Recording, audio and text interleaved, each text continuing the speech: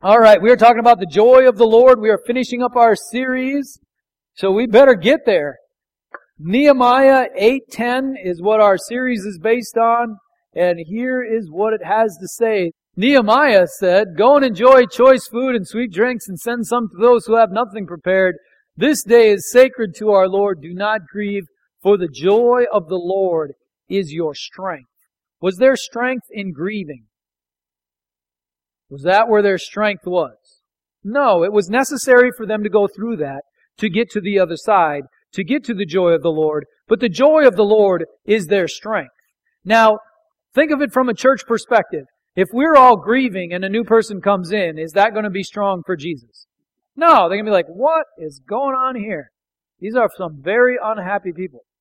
But if we are joyful, if we have the joy of the Lord that overcomes whatever circumstances we're under, and somebody comes into that, is that going to be a place that's strong for Jesus? Amen.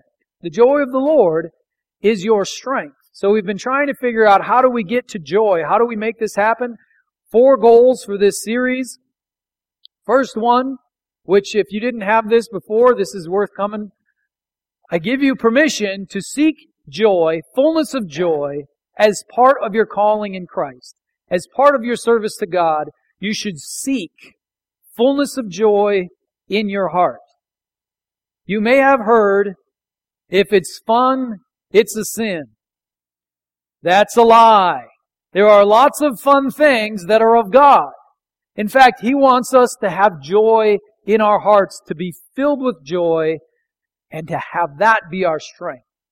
Now, we want to have wisdom, though, right? We want to know the difference between the joy of the Lord and short-term joy that's really a counterfeit that's going to cause us more problems than it's going to cause us benefits. We don't want that.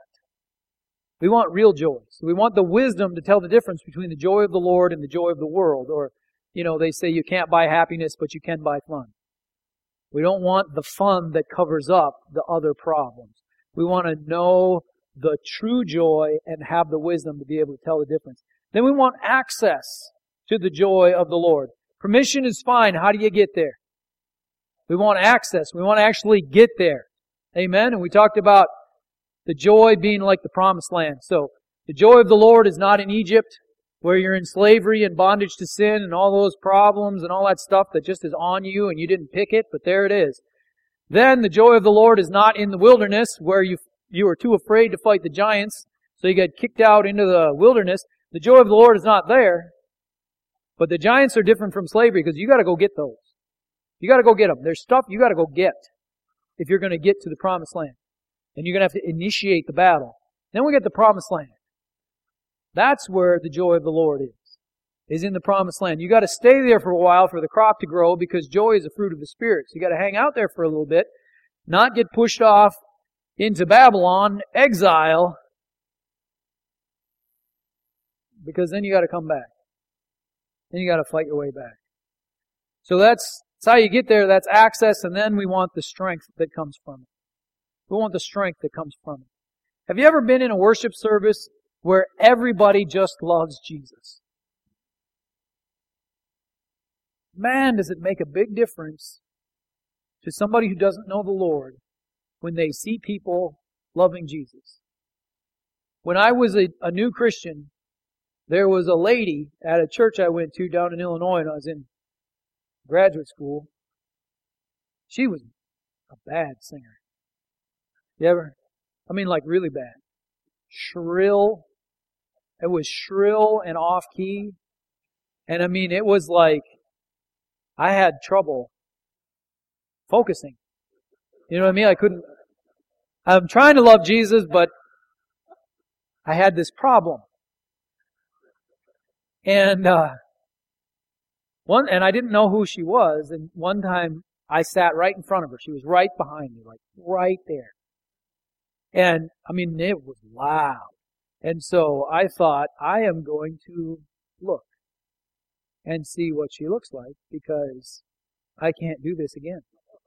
It's, you know. So I peeked.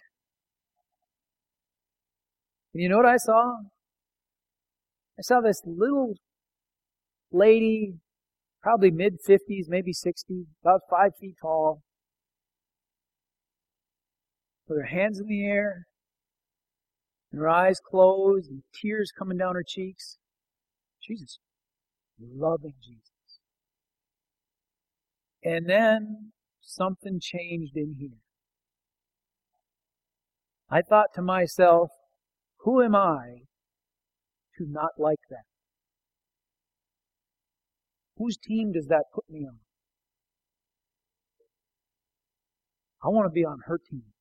Because she's got something that's right. And so from then on, I always listened for her. On the outside, it sounded the same. But it warmed my heart. You know what I mean? On the inside, I thought, wow, there's somebody in this place that is wildly in love with Jesus. Hallelujah. Hallelujah. Imagine a place full of people like that, but who are on key or have the discernment to be able to... or just not quite so loud. You know what I mean? If we're all in this together now. Imagine what that would be like. If everybody is just sold out, loving Jesus, and singing to Him, worshiping Him, praising Him. What that does to the atmosphere. Man, oh man, oh man. That is a place that is strong for Jesus. The joy of the Lord is our strength. Last week we talked about the condition of the promised land. So, if the joy of the Lord is a group thing, we're in it together. And what condition is the promised land in? The place where the people of God hang out and do the things of God. What condition is it in? And I think it was pretty similar to, right now, don't you think it needs improvement? Are you in with the needs improvement thing? It's not completely ridiculously bad. In fact, the enemy can trick you into thinking all Christians and all churches and all groups are just bad and rotten and horrible. Well, they're not. You know what? There's a lot of really good people out there serving Jesus as best they can. They're not perfect, but you know what? It's okay. The Lord will make them stand. But I think it's like in Nehemiah's day. He looked at the promised land. He saw the holy city. And the gates were burned with fire. The wall was down. The temple was destroyed. Ezra came, rebuilt the temple. Nehemiah came, rebuilt the walls, put the gates back up. I think we got some rebuilding to do in order to get to this holy city where the joy of the Lord comes in its fullness. Because it's a group thing. It's not an individual thing. You may think you can do this as an individual, but the fact of the matter is we are the body of Christ. And if one part suffers, the rest suffer with it. So we talked all about that. What do you do when you meet a goofed up Christian? Either a forgiven slave, a forgiven coward, or just any kind of goofed up Christian. What do? You make a doctrine against them, and you say they're bad people, or you talk about them in a negative light, or whatever. No, you help them, right? You love them, you help them. That's what we're supposed to do, because we all need that, don't we? We all need love, we all need help. I'm so glad that lady didn't have enough perception to realize I didn't like what she was doing. I'm glad she missed that.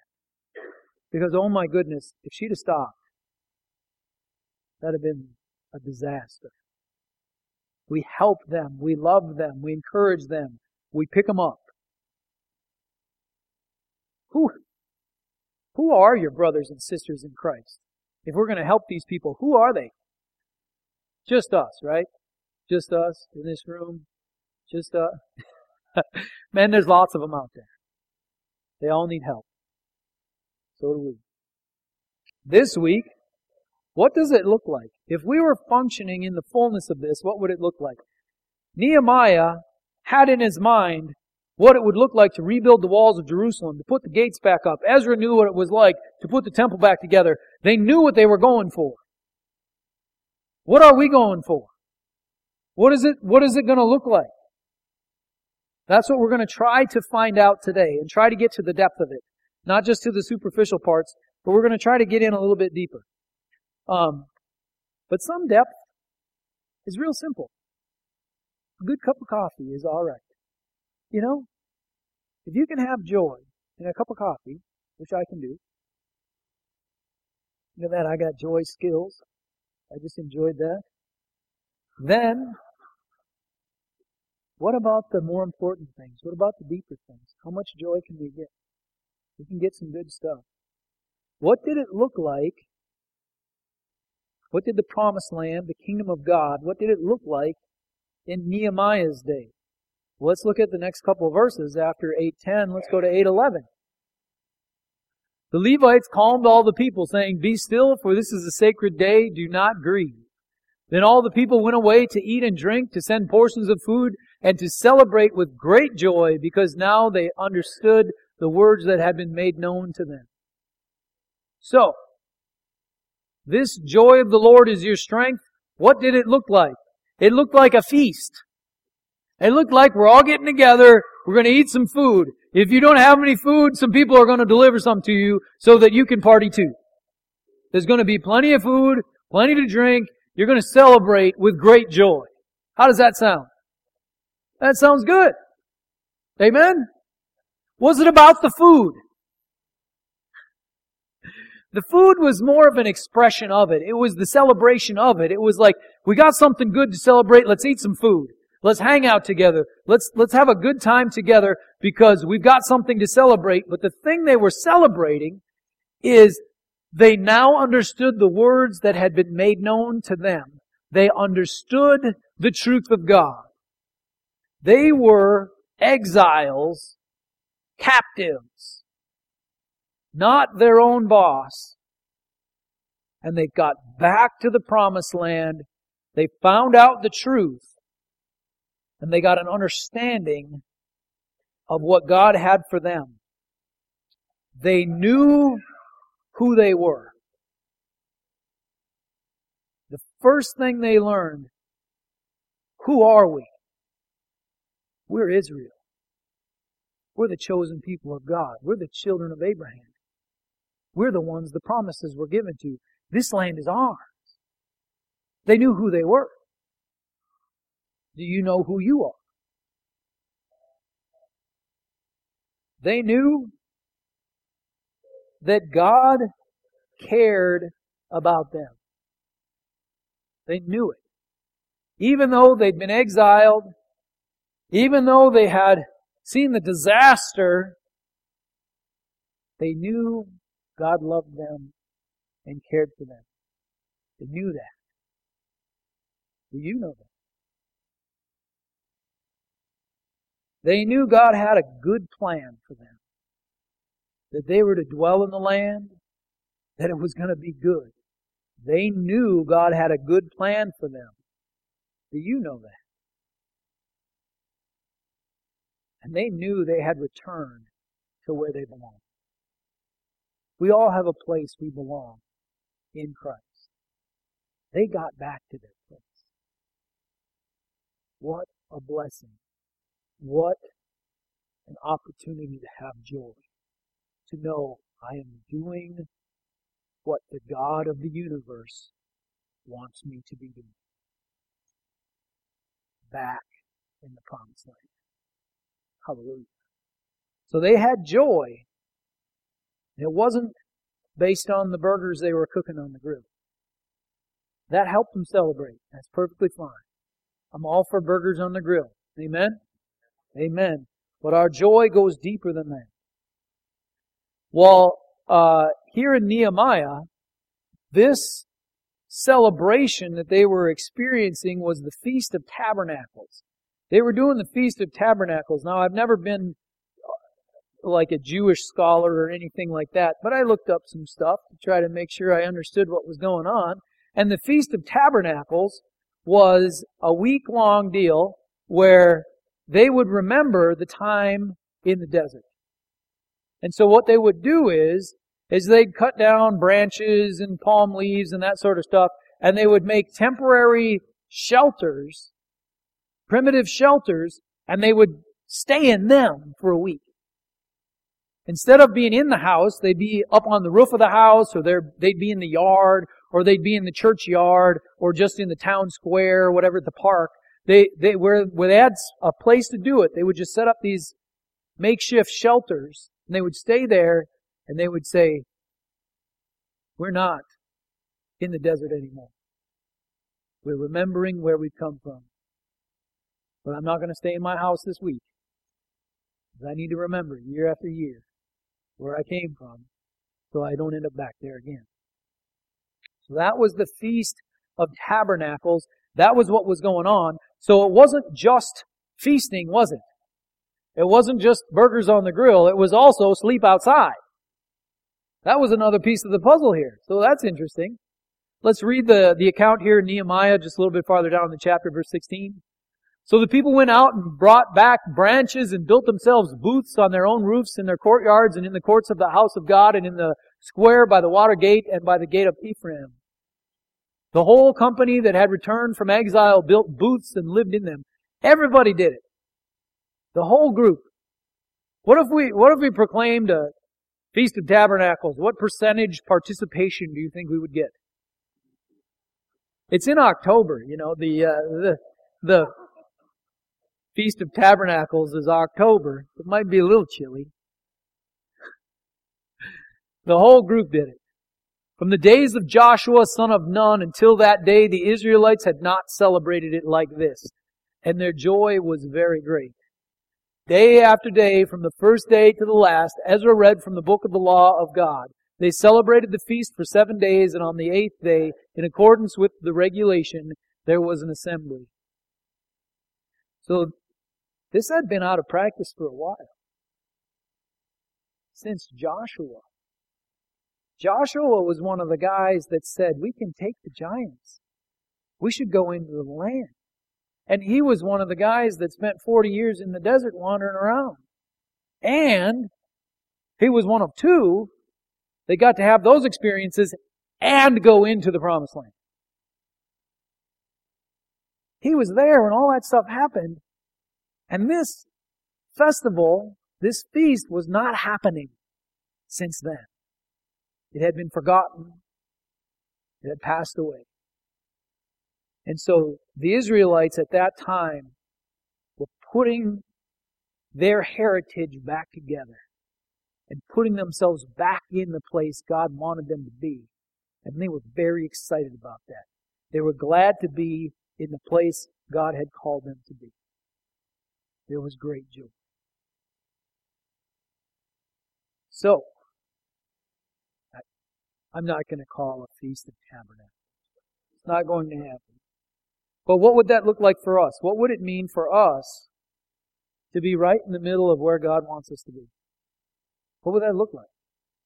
I think so many people are so caught up in the failure forgiveness loop that they don't even know what it would be like to be walking with God.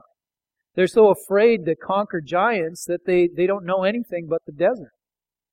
Or maybe they've been there for a while, but they slipped off and now they're bound by other things. At least they tasted it. They can come back. What would it look like to be there? Because that's where God wants you to be. It's not that He wants us to be sinning all the time and falling apart and being afraid to do anything and just all pathetic. He wants us to be more than conquerors. He wants us to be overcomers. That's God's plan for each one of us. That's a universal truth, that we are more than conquerors, that we are overcomers. Amen? Do you know who you are? If you are a believer in Jesus, you are a child of the living God. And there's certain things that come with that. Are you getting it?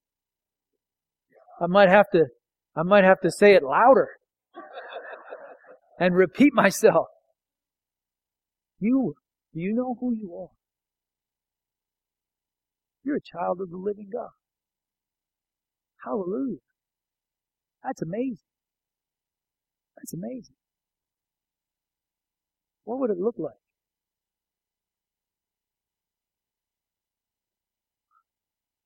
If the kingdom of God came,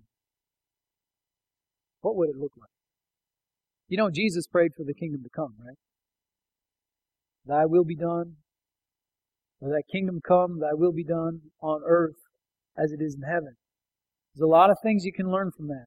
Number one, understand this. There are more influences on this earth than God.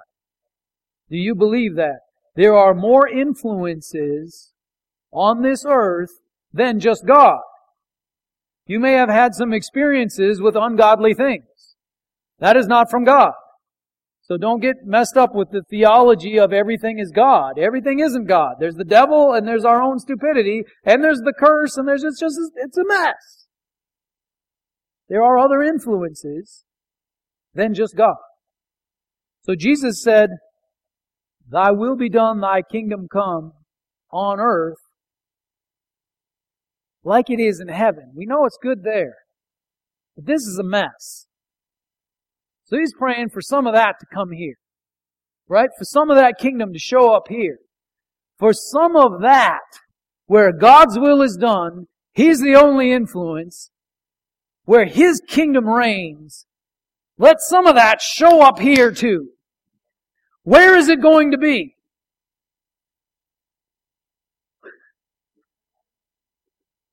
So,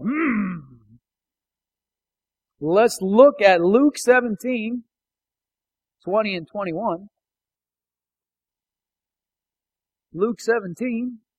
Once having been asked by the Pharisees when the kingdom of God would come, so that when the Pharisees were asking Jesus when the kingdom of God would come, even when Jesus was around, the Holy Land was ruled by the Romans. They weren't in exile, but they were ruled by a foreign power in their own land. And so, they just wanted the Romans gone. This was a political question. When is our party going to win? And the Romans going to get booted? When is that going to happen? Jesus replied, The kingdom of God does not come with your careful observation, nor will people say, Here it is, or there it is, because the kingdom of God is within you. The kingdom of God is within you. Where is it going to show up? It's going to be on the inside. You got a kingdom in here. The kingdom in here will show itself out here. But it's got to get in here first for it to show up on the outside. The kingdom of God is within you. Now, when Jesus said that, what He was meaning to say to the Pharisees is, you're looking for something, but you're looking in the wrong place. You're looking for something, but what you're looking for, you just messed up on how to understand it. You're looking in the wrong place. Do you want God to change your life? Is that going to happen on the outside or on the inside? It's going to start on the inside. But you get that on the inside, and the outside's going to start changing too. It's going to start on the inside. Don't be looking on the outside. How many people think that there are other people that are your primary problem? You are your primary problem. I am my primary problem. If it wasn't for me, my life would be way better. Either by the mistakes I've made or the lack of seeing, the blindness. Man, if I could see, that would make it so much easier. You know? Help me to see. But if you're expecting something to happen on the outside without something happening on the inside, you're just looking in the wrong place. So if we're looking for joy, we've got to look on the inside first. So let's take a peek at what our forefathers, what it looked like for them when they went into the Promised Land. You know, I'm not Jewish, I'm Norwegian, Scandinavian and such, which is awesome. Lutefisk. All right. What does it look like for us? What did our forefathers do? Our forefathers are the New Testament believers. The ones who just believe Jesus. Now these ones happen to be Jewish, but we're in that group too. Because nationality doesn't matter in this particular situation. So Acts 2, starting in verse 40, let's see what our people did.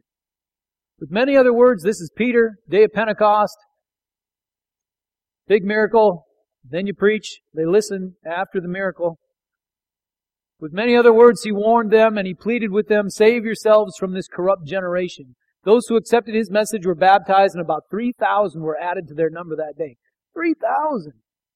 That was a pretty good day. Man! They devoted themselves. So let's look at these 4 things they did. They devoted themselves to the apostles' teaching, which, of course, they would listen to the apostles' teaching, but now we have it written down so we can read it. They devoted themselves to the apostles' teaching and to the fellowship, to the breaking of bread. So we're eating again. Isn't that good? Yeah, eating. Gotta eat. And to prayer. These 4 things. Everyone was filled with awe, and many wonders and miraculous signs were done by the apostles. All the believers were together and had everything in common. You know, this everything in common thing is an amazing deal. Everything in common. I looked up what fellowship meant, because I thought, well, fellowship is hanging out and having fun together, right? Sure. You know, I guess that's okay. But what fellowship means is that you have something in common. You have a common thing on the inside. Make sure I get it said the right way. Sharing things in common with others. Sharing things in common is fellowship.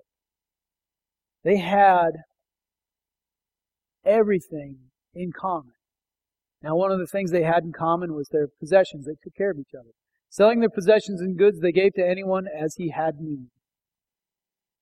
Every day they continued to meet together in the temple courts. They broke bread in their homes and ate together with glad and sincere hearts, praising God and enjoying the favor of all the people. And the Lord added to their number daily those who were being saved. So they're hanging out in the big group meeting at the temple. They're hanging out in the small groups in the homes, eating food. They're having a good time, and people keep showing up. New people keep coming in because something good is going on. So they had these 4 things. Wouldn't it have been cool to be there? To live in that day. Experience those things. Wouldn't it have been cool to be there? Do you know, we have access to everything they had access to. We have everything at our disposal that they had at their disposal. We can live this out ourselves. We can do it because the kingdom of God is within you. Now, when Jesus said the kingdom is within you, He wasn't talking just about an individual. It could be also described, in some translations say, the kingdom is in your midst. It's within you. It's among you. It's in the group. It's with us. So it's not just with the individual. Of course, it's got to be in the individual, right? But then it needs to be in the group. It's a group thing. The kingdom is within you. It was talking to group. The group. So, fellowship means sharing things in common. What did they share in common? They shared food. They were numbered in the same group. They did some of the same things. But you know what they had in common? Was that they all had something from God inside of them. That's what they had in common. They had something from God in them. That's the main thing they had in common. Something from God in them. So, let's look at 1 John chapter 1. We'll kind of move through this. And here the word fellowship comes up a lot, and the understanding of sharing something in common is very, very important. It's not just being part of the same group, it's sharing something in common. So 1 John 1, starting in verse 3, we proclaim to you what we have seen and heard, so that you also may have fellowship with us.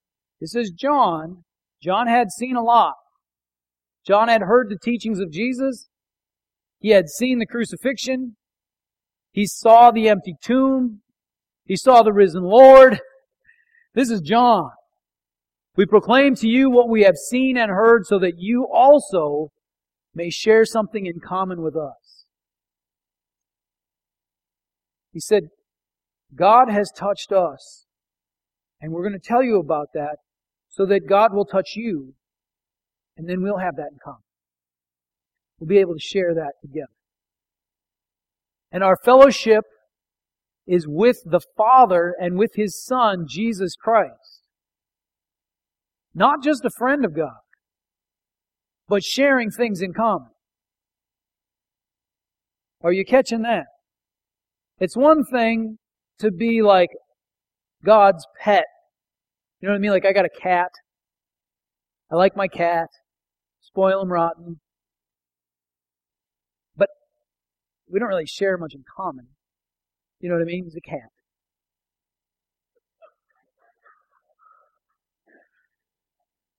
But here, John says our fellowship is with the Father and with His Son, Jesus Christ.